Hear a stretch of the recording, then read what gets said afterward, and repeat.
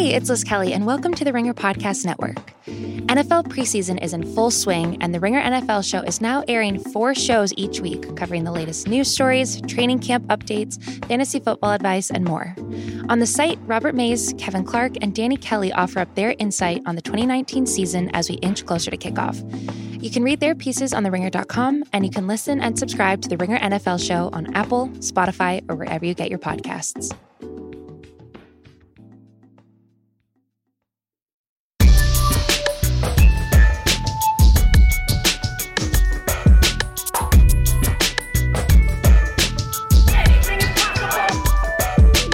Welcome to the Ringer NBA show. I'm Chris Vernon. Joining me as he does every Tuesday from theringer.com is Kevin O'Connor, a.k.a. Kevin O'Bomber, a.k.a. Kevin O'Concert, a.k.a. Kevin O'Camera, a.k.a. Kevin O'Conflict, a.k.a. Kevin O'Cancel, Kevin Opinionated, a.k.a. Kevin O'Candyland, Kevin O'Contrarian. Kevin! Verno, what's going on? I heard that new last one, O'Contrarian. That was recommended to us in the mailbag that we did. We are going to be doing a mailbag. I was blown away at the response and the depth of questions and the amount of questions that we got. And the other thing is, I stopped writing down after the first 2 pages of emails where some of these were from. And when I stopped, I had already had Poland, Denmark, New Zealand, Australia, Bosnia, Ontario, South Africa, Peru, London. Like, it was crazy. I was like, this is wild. Dude. And it gives you, we're obviously incredibly grateful to all of you that listen all around the world. And it is always shocking to me when I see those emails from all manner of places. It's so wild, Chris. It's like right now I'm in New York and I feel like I'm so far away from home. And yet there's these people around the world who love basketball enough to listen to us two knuckleheads talk about basketball every Tuesday.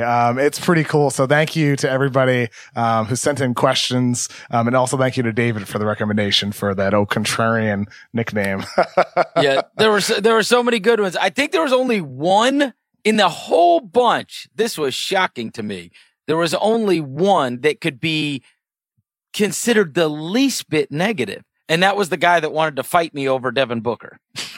Oh, yeah. I remember that one. Yeah, that was good. He asked when we were going to meet up to throw hands over my Devin Booker takes. Did you respond to that one? I haven't yet, no. I don't know when I'm going to be. Now's your opportunity. You can set a place. I don't know. Temecula. Isn't that the place? That's where you go. Yeah, that's true. That's where you settle all NBA fights, I thought. Since we have last spoken, there are a couple of news and notes from the past week. One is that Caris LeVert got a big extension from the Brooklyn Nets, 3 years, $52 million or thereabouts. So LeVert gets this extension. You know, they've already got the money invested into Kyrie. They've got the money invested into Durant. They had already given Dinwiddie a contract. But this kind of, I guess, solidifies him as a guy they want to go forward with as the third wheel to that Kyrie, Durant tandem. Good decision. Great decision. It makes sense for LeVert on his end. Consider his injury history going back to Michigan. One of the reasons why he slipped from the lottery, he was a lottery level talent when he left school.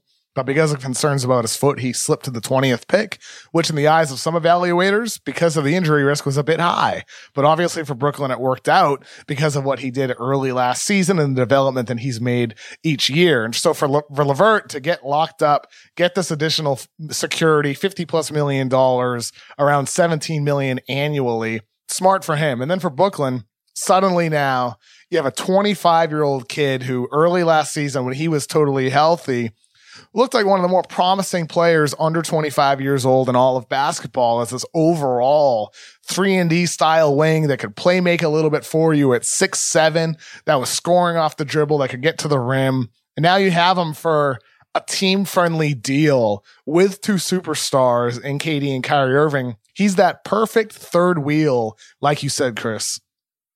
Yeah, it's pretty unbelievable, though, that he has only started 61 games in his NBA career, I mean, and lock down a $52 million contract. That's got to be, I mean, I can't imagine there's been many of those handed out. There is an injury risk with him. There just is. Well, and that's why this deal makes so much sense. That's why it makes so much sense? Yeah, for both sides. For LeVert, because you are an injury risk, but now you're getting financial security that's going to help you be comfortable for the rest of your life. But for Brooklyn, it's only a 3-year deal at a moderate amount, $17 million annually, for a guy who, before he got hurt last season, he was averaging 18 points. He was doing things on the court that he wasn't doing before. He showed his potent playmaking ability as a wing that he last really showed at Michigan. LeVert looked like a really good player. And yet he still does have a lot of room to improve post injury that he needs to get better at. But now it's the type of deal where he's going to become a free agent this next time. He'll be, I believe, 28 years old when he'll be a free agent next. So at that point, still hopefully, maybe for him in the prime of his career. So for him, he could get a payday at that point. And for Brooklyn, maybe you're willing to invest significant money into him at that point when he is entering his prime. You hope. If not, it's only a 3-year deal. And if it doesn't work out, you know what? It's a tradable contract too. So for Brooklyn, it gives them flexibility and security in a young player, a guy that they want to continue to invest in. And then for LeVert, this is security for you financially for the rest of your life. And it's still only 3 years. So you're going to have options, hopefully, when you're 28. All right. Well, let me just say I am a lot more on the fence than you are because, yeah, it's just a 3-year deal, but these are the 3 years that you've got to build with those two guys in mind. So he has to be healthy and he has to be good for you if you are investing that kind of money. And he's never played over 26 minutes a game, and he has only started 61 games in 3 seasons in the NBA. And so I'm a little more not like this is a sure thing to me, but I mean, as it were. Yeah, sure. I mean, you can't screw this up. This is your chance to build with 2 big stars. And if you signed a guy that you're spending $17 million that can only play, X amount of games and only start X amount of half games for you, these next couple of years, you've really screwed it up.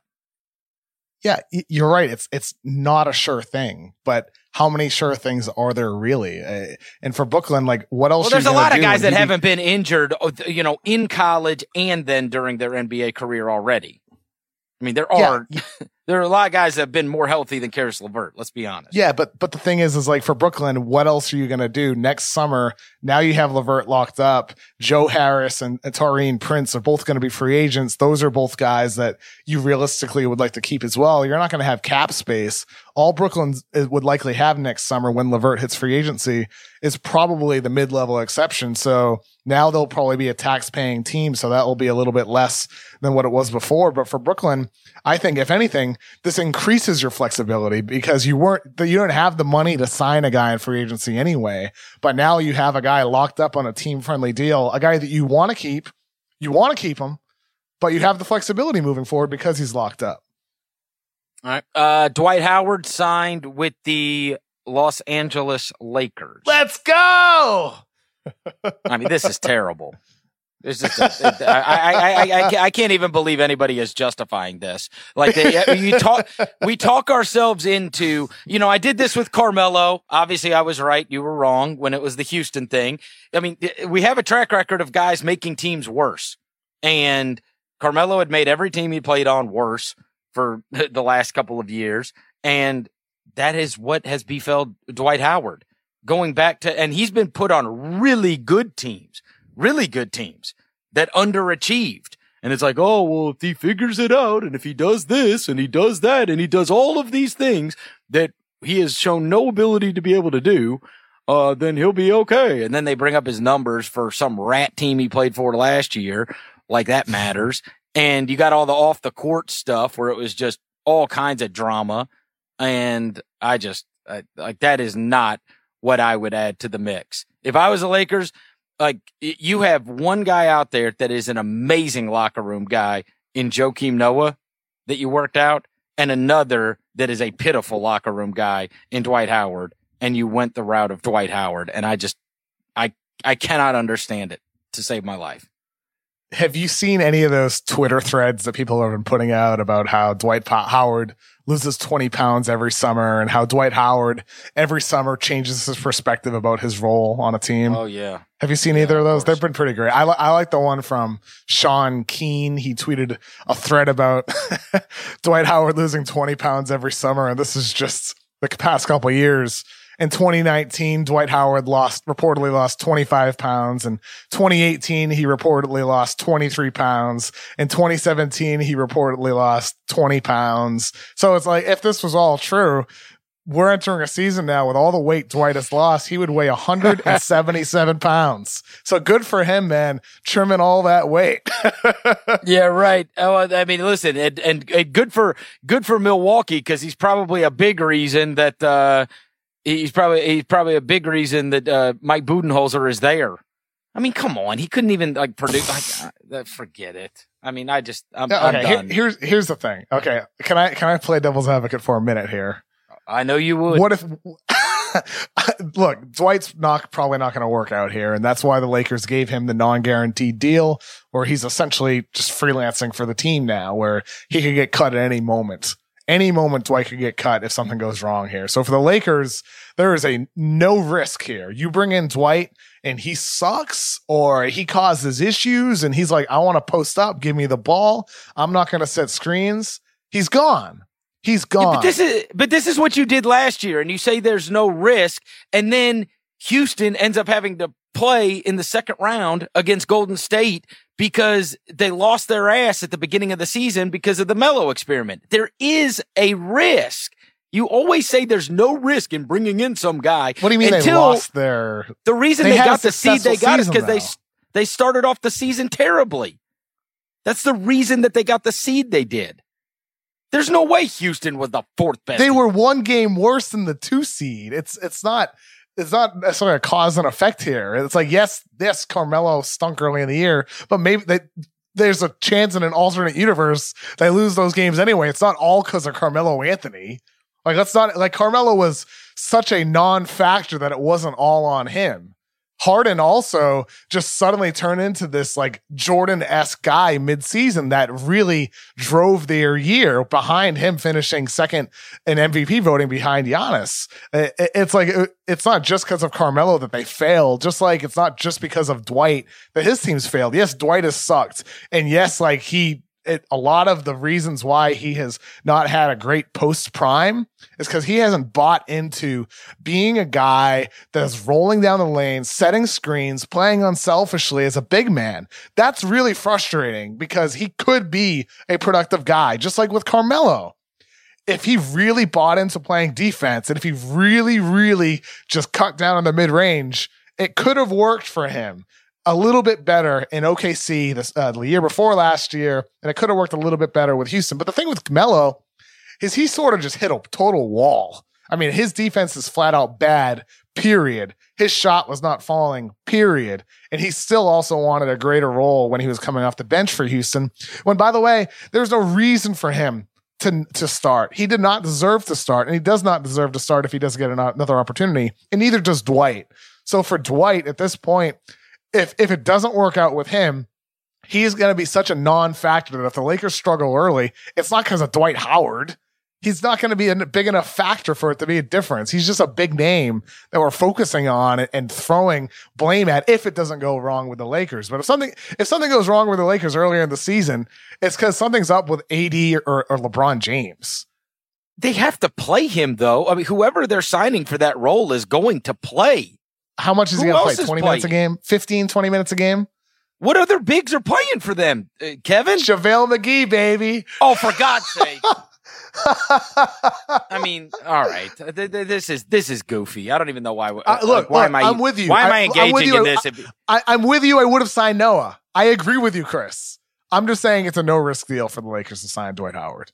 That's all. And I'm explaining to you there is a risk because in this battle for Western Conference seeds and for even the playoffs for that matter, losing games at the beginning of the season because you're trying something out with a guy that has made virtually every team he's been on. I mean, the team is going to be good. They've got LeBron James. They've got Anthony Davis. And then I like some of the role players that they put around. Avery Bradley, Quinn Cook, Troy Daniels can knock down threes, Danny Green, Jared Dudley. These are fine. These are good veteran role players that understand their role. The only way is if they screw it up.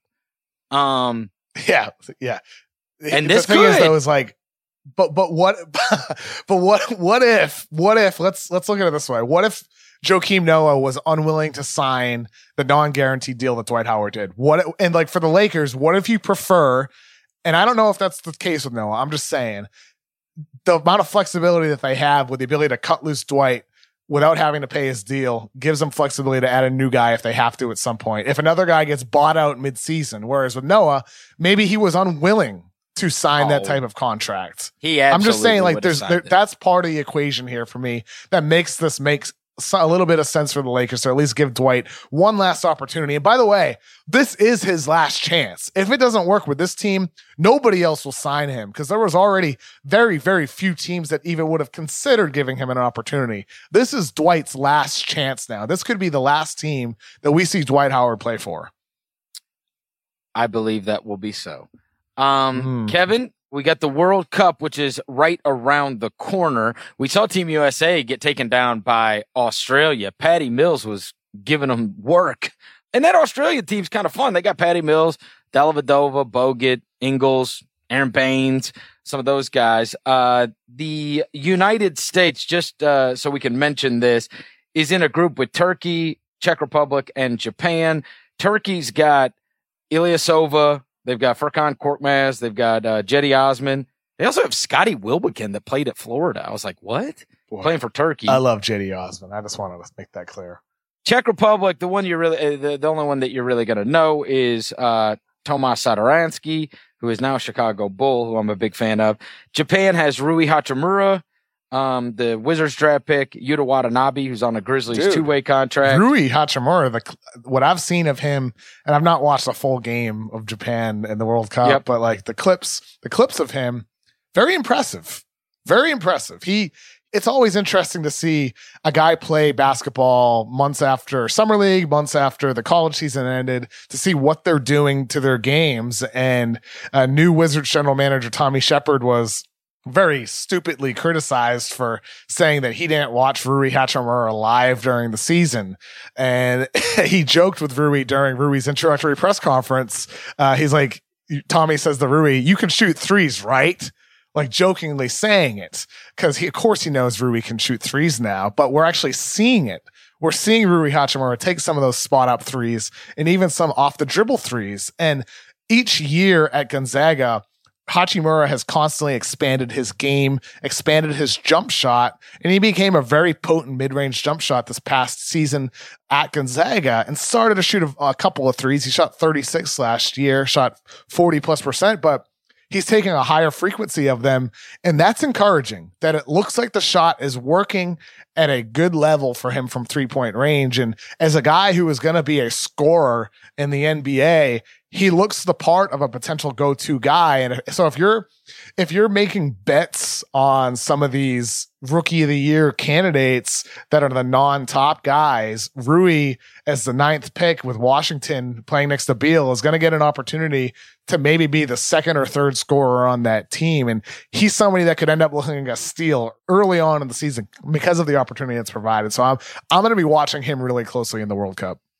The other World Cup teams, and I'm not going to mention every team. There's a million teams in it, and I don't want to do the big oversight thing, but, just scanning. Like Jokic? Yeah, right. And we'll get to that in a moment. Lithuania's got a real, NBA front line where they've got Jonas Valanciunas and they've got Domantas Sabonis. So Lithuania's worth watching. And then the Serbian team, they've got not only Jokic, who it was a terrible oversight last week when we talked about the best players involved in this tournament. We left off Jokic. We did mention him. We just forgot to mention him in the context of top players in the tournament. And his team has got a bunch of guys that anybody will know. Serbia's got a squad. They've got Bogdan Bogdanovic. They've got Boban. They've got Marko Guduric, who just signed an NBA contract with Memphis. They've got Milos Teodosic.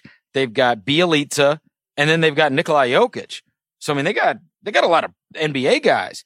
on this Serbian team. Certainly one to take a look at and watch as this World Cup begins. And this is the first time in a long time where it looks like Team USA is not going to run off with it. I mean, they just got beat by that Australian team. I think I read that they had won 78 games in a row. It had been like 13 years since they lost an international game like that.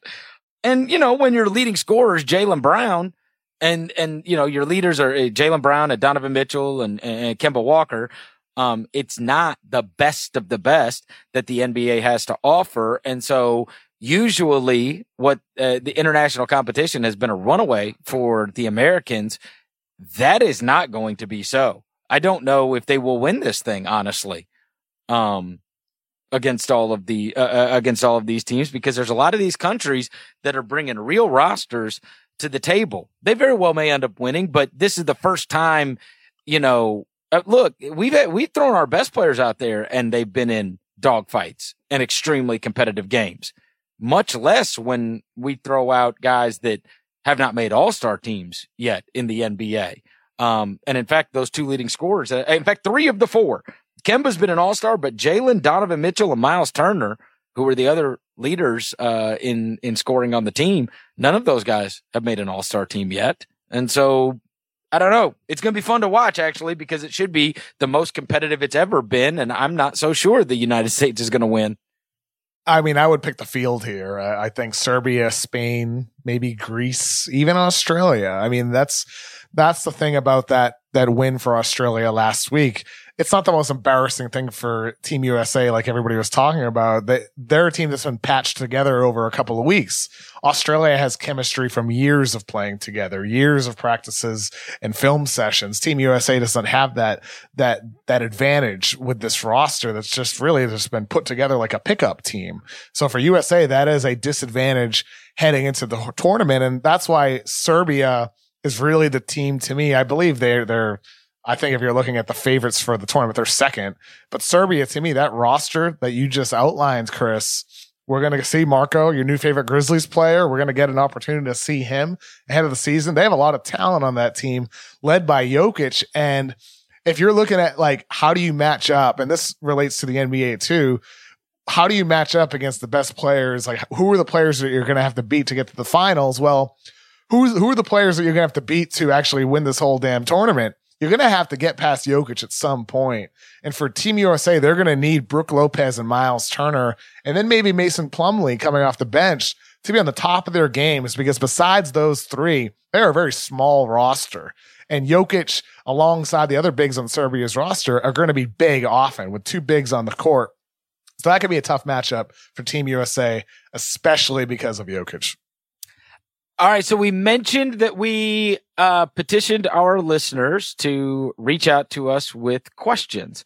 And so we created a mailbag, and I'm going to run through a ton of these rapid fire. I know you wrote down 3 of your favorites, Kev, and those are probably a little longer answers. So I'm going to go through the ones that I wrote down. Again, we appreciate everybody that sent the emails. I tried to read every one of them and go through. We got a ton of good questions, but I will just run through one by one, as many as we possibly can on this mailbag. You ready?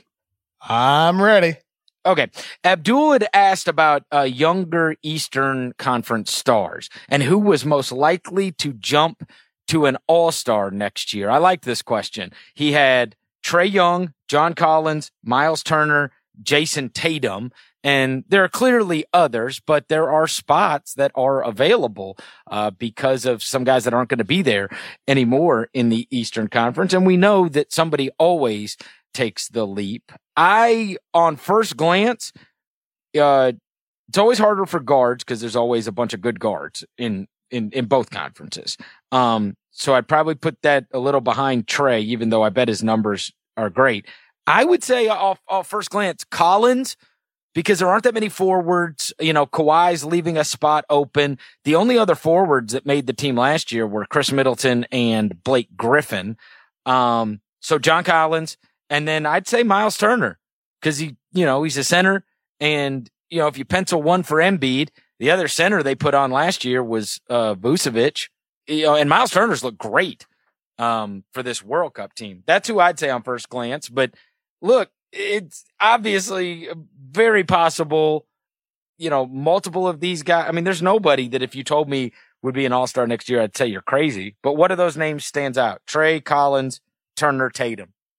Miles Turner. You consider last year playing 28 minutes per game. He was a borderline defensive player of the year candidate. This year, if he's able to up that back to 31 or 32 minutes per game and sustain the elite defense that he played, while also with Victor Oladipo out until midseason, maybe getting a bit of an uptick on the offensive end of the floor with his scoring responsibility, pick and pop opportunities from three. Maybe he puts up slightly bigger numbers in addition to being one of the game's best rim protectors. And then we're talking about a guy who's a clear all-star candidate and maybe a defensive player of the year candidate as well. Yeah, I'm not sure Oladipo is going to be out that long. Did you see that video that was floating around yesterday of him playing? Somebody had taken a video of him playing. Oh, my goodness. It does not look like a guy that's going to be out till midseason. Let's just say that. Anybody can look that up. Search for it on Twitter when you get a chance. All right, next one. Your favorite parts of the world that you have gone to as a journalist. This came from Andres. I wrote this down because it's funny. I was just having a conversation with somebody yesterday. I have never left the country, Kevin. Ever. Wow. Not even Canada? I have not. Wow. I have not. I've never had a passport because I was saying to somebody, I really want to do that next year. I want to go over to Rome or Greece or go out of the country, but I've never done it. I've been all over America. I've been, to several of the states. Let's just say I've been all across the East Coast. I've been all across the West Coast. And I've been to a ton, but I have never left the country. Have you? Outside of Canada? I have only been to Canada, and I was just having a conversation with a friend the other day about this, and we were talking about, traveling aspirations as you just were. And it's like, I went to Montreal in 2011 with my friends. It was a trip that I organized because I wanted to do something fun outside of the Northeast. And it was great. We went during winter time, which was not great, but Montreal's a beautiful city. And I guess the only place that I can say traveling to for work is Toronto for the NBA Finals, and Toronto was great. It was a really, really nice city. Other than that, I can only speak within the lower 48 of the United States, and even then, I haven't been that many places. I don't know off the top of my head how many states I've been to, but it's very limited. I would say LA is my favorite place that I've traveled to, and living there now, half the time, it's been really nice because I love that city. So I don't know. I don't really feel like I have a good answer, except for, like you said, Chris, I hope I get an opportunity to travel more in my future. I'm blown away that you've never actually been to Canada yet. I haven't. I almost did. You know what? The one time I almost did was where was I? Oh, I was in Detroit. Auburn Hills. For the NCAA tournament, the year that Trey Burke and Tim Hardaway and that whole group won, that year I covered the NCAA tournament in Auburn Hills, and a bunch of guys went and drove across to casinos over in Canada. Seriously, wow. And I didn't go. But that was the one time that I recall being in a situation. But yeah, I've never been out of the country. Yep. I'm really shocked, man. I mean, I think it's important. I mean, we're both still young. I'm 29. You're 69. We're both still young. Nice. We're still young, and there's time. We need to take advantage of this time in our youth. It's you have young children, and it's they're entering the age where probably is a good time to travel with kids, right? And for me, what are you talking about? No, I'm leaving their ass at home. What? I'm not taking them. Talking about it. I'm not taking them. Well, still, regardless, whatever. That's a babysitter for a week. Are you out of your mind? They're staying with my mom. Okay, fine. With or without them. You think I want a good time to travel? You want to go? You think I want to go see the Sistine Chapel with somebody telling me I need water? No. For me, it's I've always sort of used it as an excuse, but being single most of the time I've never really, you don't need a travel partner to travel, but there are certain places that I want to travel to for the first time with like my girlfriend or whatever. You know what I mean? So it's like, I hope someday it would be really cool to have a partner in crime and, you know, going overseas and traveling and seeing all these new places together for the first time. Oh, here comes Kevin O'Bumble. Solo trips. Kevin I mean, dude, I don't love the apps. I don't do well on apps. All right, let's get to Jack. This is an easy one for me. Who will have a higher win total, the Knicks or the Wizards? Like, this isn't even close to me. Oh, the Knicks. Knicks, probably. Like, it's gonna be a lot more wins. I think the Wizards. Yeah, I got Knicks.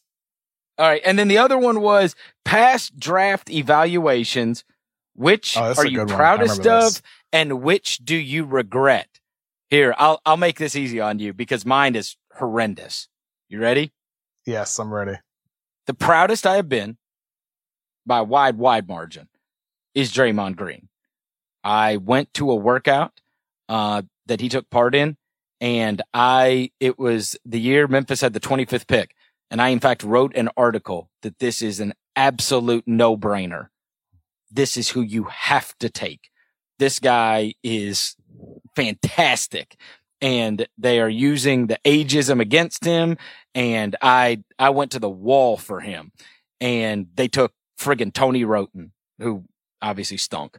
The worst was I also went, and this can be the peril of draft workouts. I went and watched a draft workout with Paul George, and he was awful and just lazy and did not fight for the loose balls and didn't do anything. And he had just come off this Fresno team. So I hadn't really seen him a lot in college. His team was they had a losing record in college.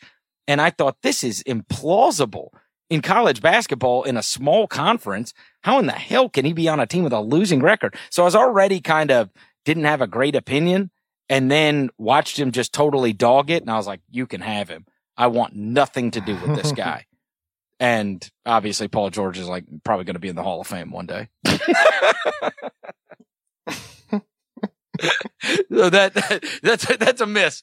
Now, luckily he was taken early, but then I still screwed it up. I wanted, Damian James from Texas. That's who I wanted. Oh, and he was a flame back. Mm-hmm.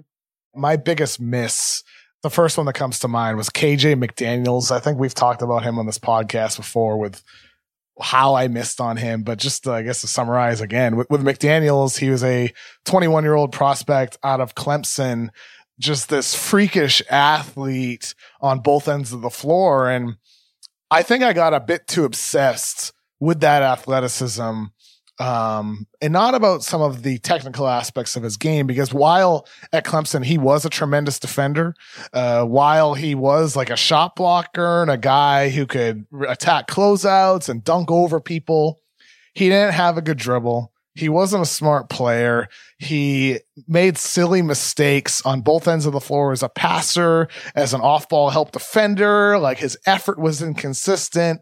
And at the time I didn't know as many people in the league. But like, I don't think I knew enough about like off the court in terms of like, not personality, but like really just like basketball intelligence and how it would translate. So KJ, despite the athleticism, it didn't work out. And then I also just overlooked the jump shot. He was not a good shooter from the line or from three. And I figured, hey man, like, improve his mechanics, maybe he'll become good. Like, he was a solid free throw shooter, but a poor 3-point shooter with poor mechanics. And I think I overlooked that too much. But that same year in 2014 was, I think, one of my biggest hits. And that was Kristaps Porzingis. Of course, Porzingis did not stay in the 2014 draft. But I had Porzingis ranked 9th or 10th on my board that year in 2014 before he withdrew.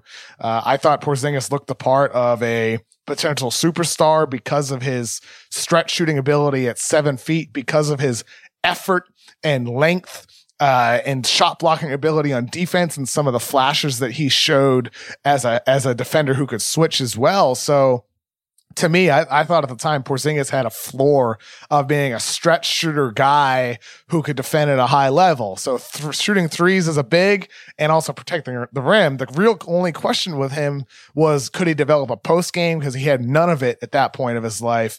And how much would he improve his body to become a really solid post defender, an interior defender, a guy who could do all the things that are necessary to be an elite NBA defender as a big man? And he has over time. And hopefully he's able to stay healthy moving forward. But I'm happy that I was high on Porzingis early. And then in 15, I had him high as well. And I'm hopeful that he's able to start doing that consistently rather than just the flashes that we've shown. And I think playing next to Luka Doncic in Dallas, assuming he can stay healthy, we're going to see Porzingis next to Luka. Like, Dallas could be a potential playoff team this year. Slow down. Thomas asked, come on. I mean, I know you want to be loved by every fan base, but slow down.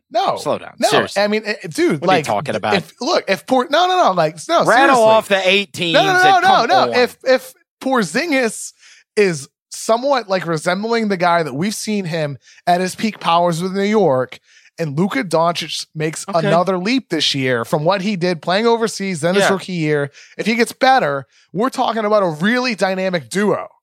Okay, a really dynamic duo with it. All right, name the next 4 guys you really like on the Mavs. That's the problem. I know. Oh, well, they're like stop saying they're stupid a playoff. shit. I'm not saying they're a 2 seed, 2 Chris. players. I'm saying they'd fight for the 8. That's it. Play for the 8. Yeah, they're a playoff bubble team with 2 young guys. One guy that hasn't played since Kawhi was on the Spurs, and one second-year player, and they could be a playoff bubble team. That's all. That's impressive. That's a good thing with 2 players. And by the way, let me just say this also. Like, it has nothing to do with about being like cool with fan bases. The fact is that right now in the NBA, there are a lot of teams in good positions. Period. Right now there are. It's like a couple years ago when you and I started this podcast, there was a lot of teams, as you say, in rat positions, just like your Grizzlies were. Teams that were in rat positions that I thought should have blown it up. Right now, I look at the league and I'm like, damn, there's so few teams that can or should blow it up. There are a lot of teams in good spots right now, and I'm happy that it's like that. I'm just not sure how long it's going to last. Those mistakes are probably going to come to fruition over the next couple of years. But right now, Dallas, they're in a good spot. Does it feel strange that the one team that you tabbed as having the bright future is the one that is relentlessly in a terrible spot? All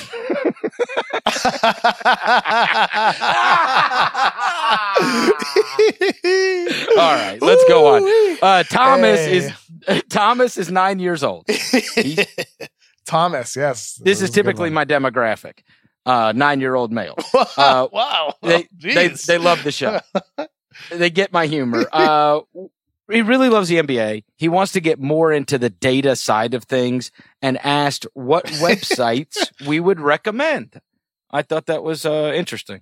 So go ahead, data guy. Data guy. I think, I'm not sure for a 9-year-old here, but let's start this way. NBA.com/stats/stats. That is like the place to start. I mean, most websites, like, you're not going to go to NFL.com and get good stats for the NFL, but you can go to NBA.com and get great stats for the NBA. The people that do the work there, they have a wealth of data that they present in a pretty easily consumable manner, where there's a little bit of a learning curve in navigating some of the menus, but that's because there's so much good in-depth data. So I would say NBA.com is the place to start if you want them to learn a bit about the stats side. And then the next level from there is probably play-by-play stats, which is pbpstats.com. That place has, just take a look. It's a lot, and it's difficult to navigate at times. But once you learn it, there's a lot out there with some of the on-off stuff with data, shot location, some visualization charts that they have on there that can really help you develop a deeper understanding of the game from a data point of view. But ultimately, I do think reading and also trying to develop your own opinions by taking in facts from others or listening to opinions with an open ear, like podcasts or like reading articles. I think that's another way to learn as well, about just trying to accumulate knowledge, and also reading books, which is something that I should do more often. But reading books as well about basketball or not about basketball is one way to learn. How about you, Chris? Yeah, well, I mean, there's some free stuff on the site, and then there's a pay portion of the site. But cleaning the glass is fantastic. It is. That'd be a good present for your birthday or something like that. A cleaning the glass subscription. That's a good idea too. I mean, Ben Folk worked in the NBA for a long time, and he's very, very good at explaining things. You know, that sometimes it can be, as you said, very, very hard to understand. But there's pretty good descriptions of what he is telling you. Like, you know, not only giving you the stat, but giving you the context of why it matters. And it's very good. It's a very good site. And it's also easily digestible with colors. Yeah. Ben's done an unbelievable job on that site. Looks great. And the articles that they have on there from his staff, pretty tremendous. Brendan asked, how many TVs is enough with a full slate of games? I have 2, but I feel like a degenerate if I put up 3. Now this cut to the core, Kevin, because last year around Christmas time, I did it. I took the leap and I did install 3 on a wall in my game room. Wow. And it has changed. It's changed everything. Football season, basketball season. I would do it all over again. Here was the thing. I did not have that intention, but I did. It was actually, I think it was the day after Thanksgiving, you know, whatever that Black Friday sales. Costco had these like massive TVs for like, you know, $250 or something, like big TVs. And so I bought a couple of them, and then I bought the mounts, and my brother-in-law was in town. He's like, yeah, I know how to do it. And I was like, all right. So I had somebody that was there that could install it. And so I bought them, and here, I'll give a tip for everybody out there. So my big thing was, I didn't want to have like 3 boxes on them, right? So like one of them, they're all smart TVs. And so one of them streams, one of them is on like HD rabbit ears, and then one of them's on DirecTV or whatever it is. But it's the greatest thing ever. Do not feel like a degenerate. It will change your life when you get the 3 TVs. I have only one, but I have a monitor next to it that essentially serves as like a I mean, you're always device, you know? Everybody's always keeping up with they got a laptop out, or they got a Kindle or an iPad or whatever, you know. So I just threw 3 up on the wall. You're not a degenerate if you do that. I'm making you feel good about that. I'll ultimately just do what makes you happy. That's all. Yep. Harrison proposed that we add shot blockers to the dunk contest. And I did just want to mention this one because I don't know if people saw the basketball tournament, that TBT that was going on, this past summer. They did that for their dunk contest. Anybody can go look it up on YouTube. Anybody can go look it up on YouTube. It is amazing. It was like a dunked on dunk contest. They added that. So somebody did have that idea and they implemented it on a smaller level. But go check that out when you get a chance. That the basketball tournament that they play for, you know, whatever it is, $2 million. Their dunk contest was a dunk. I just pulled up a video. This guy like flipped over. Yeah. Oh, he landed on his back. Oh, I know the guy that won it, Will Coleman. He lives in Memphis. He played at the University of Memphis. And so that's how I knew about it. Yeah, that's how I knew about that. Pretty good. Because I saw the highlights and I was like, damn. I mean, it did not get the love it deserved. It is a great idea, and it worked. It worked. There's only 19,301 views on the 2019 dunk contests for TBT. Oh, that's it deserves crazy. More views. Like, I'm just like glancing at some of the videos in here now. The way I just reacted was real. It was my first time seeing it. And this guy, the guy wearing a white jersey, number 4, he got dunked on, and like it looks like he fell horizontally to the ground. It's actually kind of scary the way he fell. Like there should be like pads below for him to fall on. But yeah, he got dunked on hard. Go watch that. I don't know what you noticed from all the emails we got, but did you notice we got a lot of Pistons emails? I thought that was I thought that was strange. That is not what I expected. Shout out to Pistons fans, but just not what I expected. I didn't figure if we got inundated with a lot from one particular team that would be the team. But there was, at least in our fan base, a tremendous amount of interest from Pistons fans about their own team. I picked out one of them because I want to mention this guy. And he said, what are the chances Luke Kennard breaks out and averages like 16 points per game or more? All right. Now, this is me going out on a limb. I say the chances are good. I think Luke Kennard's a player. I do. And you look at what he did at the end of that year. He shot over 45% from the field and 43% from three. And if he gets a little more action, those minutes go up, which they did post All-Star break. I do think Luke Kennard could break out. I think he's a real player. You don't. I mean, you're anti-Kennard. I like Luke Kennard. I think he's a fine role player, and I hope maybe at some point he grows into being more than that. But I think behind Blake Griffin, behind Andre Drummond, I'm not sure the opportunity is going to be there for him to have a quote-unquote breakout.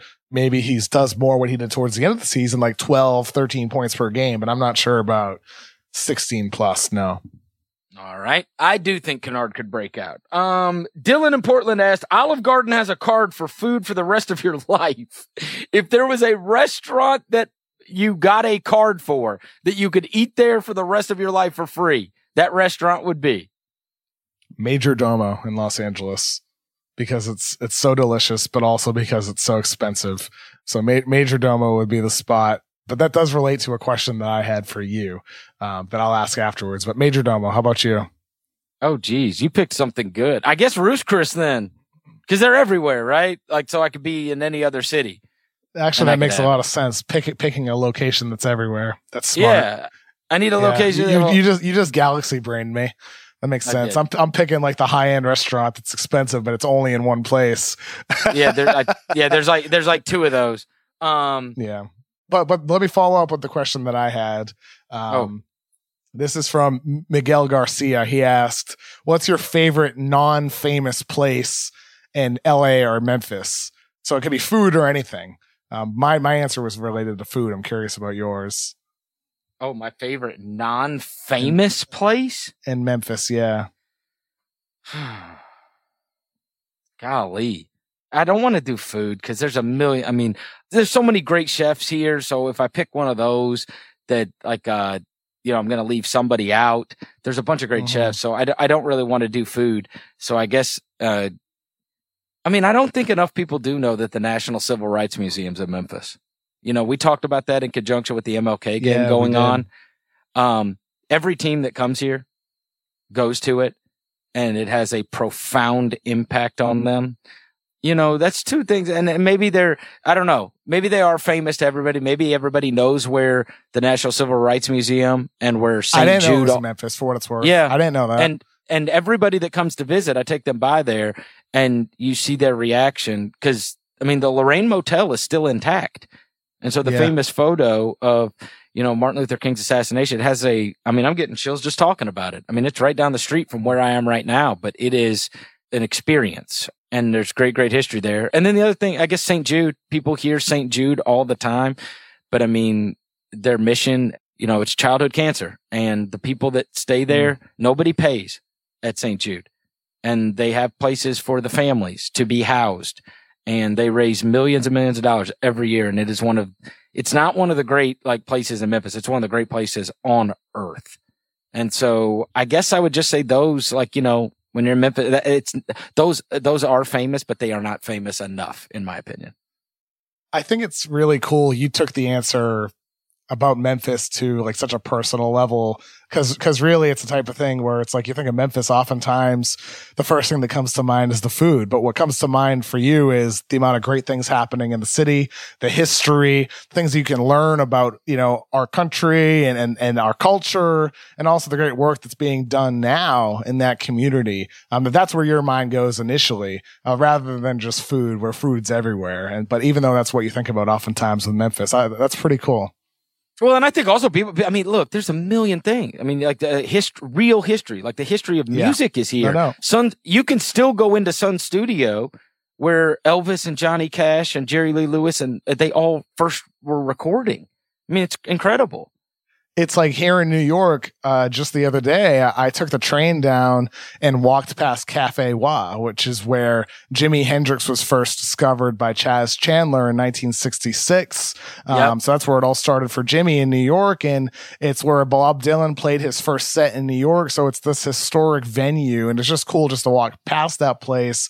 And then I walked past Electric Lady Studios, Jimi Hendrix's recording studio, where so many incredible albums have been recorded. And I wish like they had tours for a place like that. I'd love to just walk into a recording studio and just be in a place where so much art was created. So it's obviously like New York, Memphis, everywhere has these historic places. But it's just cool just to be in the presence of those places where so much has happened. The place that I had in response to this was a place that I hope someday is a famous spot. And Isaac Lee, producing this podcast, took me here for the first time. It's Spoon by H, a restaurant in Los Angeles. And my whole life, I don't think I've ever really truly appreciated food for kind of the art that it is and for all the love that can go into food. It's like, you know, I love my mom's cooking and the love that she puts into it means the world to me. And I've had good meals, but I've never been to a place where I've had a dish and it makes me feel like this childlike joy when it comes out, when I eat it. And it's the pork belly dumpling soup that Chef Yoon at Spoon by H serves. And it is the most delicious meal that I've ever had. It is the only meal that I've ever had in my life where I'm like, I can't live without this. It makes my life better. And like Isaac, you know, you did for me talking to you right now as you're producing, like you brought me there for the first time and you really opened my eyes and expanded my palate in a way that I never knew food like that existed, that could be that good and that delicious. And for me now, it's like, I love bringing friends there like you did with me that also get to experience that joy in eating food at Spoon by H. So for me, Spoon by H is a special place in my heart and in my belly. And it makes me happy to see other people experiencing that for the first time too. And like if you're in LA, go to Spoon by H, get the dumpling soup and get what else, maybe the special for the day, get the kimchi fried rice maybe. And Isaac, like if you want to pick this up, let me know. Like if you have any recs, like that place is really special to me. Yeah. I've talked about Spoon by H on numerous occasions on multiple podcasts, including this one. But yeah, that's definitely a special place for me. They recently got featured on a BuzzFeed video and it really blew up. And now when I go there's a ton of people and that makes me really happy because it's this little unassuming dessert cafe in Fairfax that really you wouldn't expect to have one of the best meals of your life there. But yeah, for sure. It's one of my favorite places in Los Angeles that I wish and I hope that more people have discovered. All right, let's get to, we'll do one more before you got those 2 or 3 questions before we get out of here. And this is one that we do need to hit on. The most improved. We got a bunch of those. Either people asking us specific questions about guys. Do we think they could break out or what do we think their chances are at most improved? But when you think of guys for this upcoming year, is there anybody that particularly stands out? I will tell you, it's usually somebody that's already good and then they like take that next big step. The first one that came to my mind is Fox. You know, I'm a huge Fox fan and I do think he could take a huge move from like where he is to like one of the best guards in the league. The other one, and I can do this because I'm not some kind of Boston homer, I think that it could be a Jalen or a Tatum. And which one of those would you say is a better bet? I mean, you got Kyrie out of the way now. Those guys, one of those guys is going to have to score a bunch, Kev. A bunch. And there's no Horford either, right? So, I mean, I know they got Kemba, but one of those, who's going to be the guy that takes that big leap between those two? I think between those two, the most likely candidate's Tatum because of the scoring ability. Right. I think Tatum this past season, his improvement as a defender has been a bit overlooked as well as his improvement since Duke as a passer. He was sort of a black hole at Duke and he's become a really solid, reliable passer with Boston. So he already has this foundation of skills. The scoring just needs to get better with shot selection and further improvement as an isolation scorer. He has the skills. All right. Yeah. And it's totally fair. Cause I mean, and the other thing is he had a down year last year. So people are kind of down on him. So if he came out and the thing is like, it was only a down year compared to his incredible rookie year. No, I get it. If he comes out and averages 24 points a game though, it's going to look like, oh my God. this is the guy we saw 2 years ago, and then everybody will get to crap on Kyrie all over again, you know? I would say Jason Tatum is probably the swing player of the league right now. Like if you look at Boston and what they could be, a lot of it's going to come down to what Tatum becomes this coming season. And like, he doesn't need to become like whatever he's going to be in his prime. He's only going to be 21 years old this coming season. But for Boston specifically in the 1920 season, they need Tatum to take a leap for them to maximize whatever they could be. All right. All right. Get to the ones you had, and we'll try to answer them as quickly as possible. One of them we really already touched on, okay. So I won't do that one, but I will just say it was from Spencer Pollock. He asked about like what's something you would like to do in your life, whether it's learning, experiencing, is it traveling, studying a new subject. I think we really cover that with traveling. That was my response. Is there anything else that comes to mind for you, Chris? No, traveling. That would be number one on mine. Like getting to go. That's the big thing. I need to leave the country. Hopefully I can get back in. I think that's the main one for me. Besides, this is like very general, but besides constant self-improvement as a person and always continuing to feel growth, I think that's the big picture one, but specifically traveling. Right. I think that's part of growing as well, as traveling and experiencing new cultures and everything that comes with that. But the other one was from Sam Welk. And you and I have touched on this before, Chris, but I think it's worth, going through again. Sam asks, opportunity is when luck and preparation meet. What was your big break? What was that opportunity that led you to the point you are now? I mean, I guess I would say regarding the Ringer NBA show. Could be anything, man. Yeah, no. But I mean, obviously this has opened me up to a much different audience than what I have done for a long time locally. I mean, there's two, obviously the advent of the internet and making the world a small place. When I started off, there was this thought that I needed to move markets. And so I got offered all manner of markets as I started to grow in radio, and I didn't move. And because I saw the internet coming, and I thought if I do stuff, it doesn't matter where I live. People are going to be able to recognize that.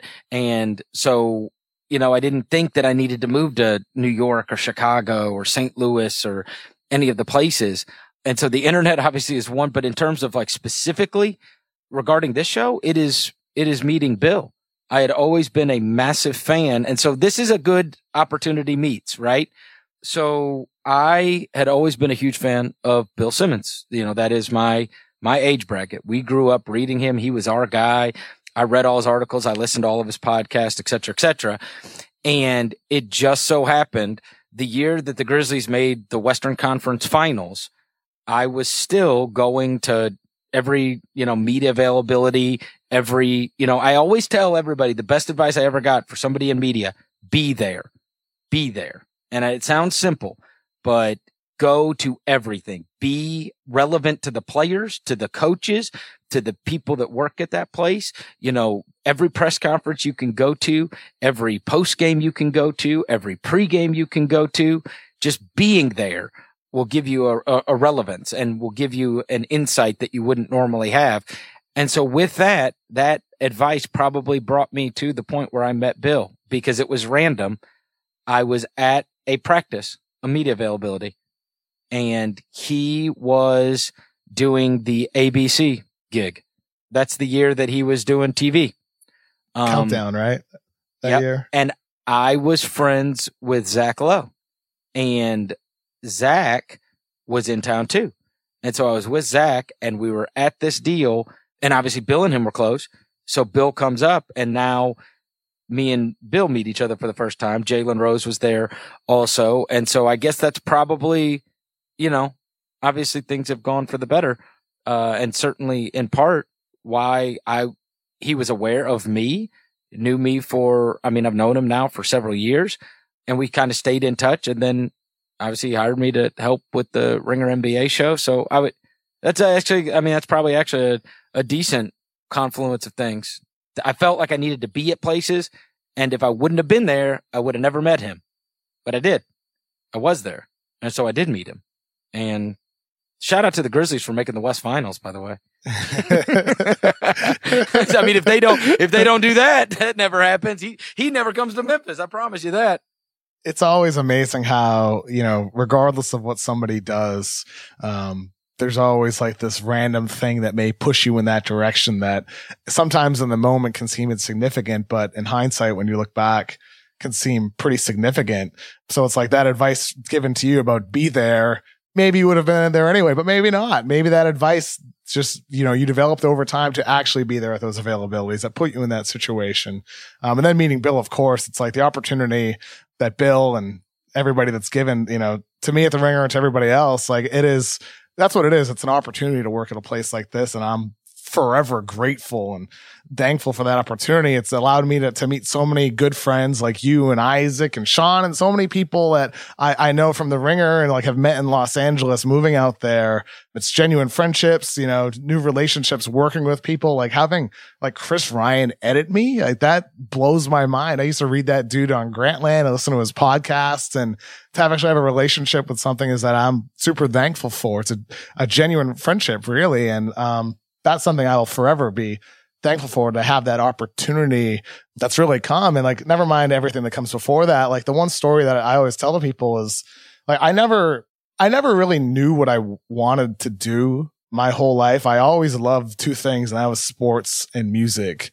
And that's pretty much all like that I've ever really loved, but I never really understood how to pursue those things until, I wrote this in my story I wrote earlier in the year about my dad, but my dad pushing me to do an internship led me to meeting someone there, Andy Levine, who he no longer works with Comcast Sportsnet, but like I was on an internship. It was my first time in the field at a Celtics game, and Andy kind of recognized my work ethic and how hard I was working and how much I was pushing to do more at the internship. And he said to me, "What are you going to do after this internship?" And I'm like, "Hopefully get hired at Comcast Sportsnet." He's like, "Well, we don't hire interns. It's not going to happen. So what are you going to do?" And he just sort of directed me to apply to write for Celtics blog, a site that I thought was a place that I would not have an opportunity to write for. But Andy was somebody who really focused, my vision and really set me on that path and gave me the little push that I needed to really pursue, what we're doing now. And I never expected it to ever lead to anything like this, to do what we're doing now. And there's been so many people along the way that I'm not naming because like, I feel like I'll forget somebody. But like from Andy, where it's kind of started, to, Bill Simmons and the Ringer providing this opportunity, it's really not one person that leads to any of this. It's like, yes, you work hard, but luck and opportunity and those breaks, it's like you said, Chris, ultimately, like you need to be there, but also have an open heart and an open mind for when those opportunities comes and when that advice comes or when those pushes come. Sometimes you just got to run down that path, and then also know when not to run down the path too. But yeah, I'm just thankful. That's a good one to end on. Kevin, it is always a pleasure. Thank you to all of you that sent in questions via mailbag, and we'll probably do another one of these in the not so distant future. Thanks, Kev. I'll talk to you next week.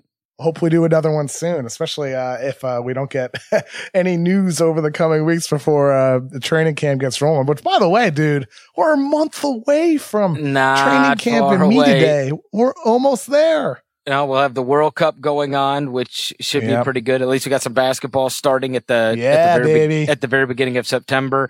But then, the NBA season is not so far away. Thanks to everybody for listening to another edition of the Ringer NBA show, The Mismatch, and we will talk to you next week.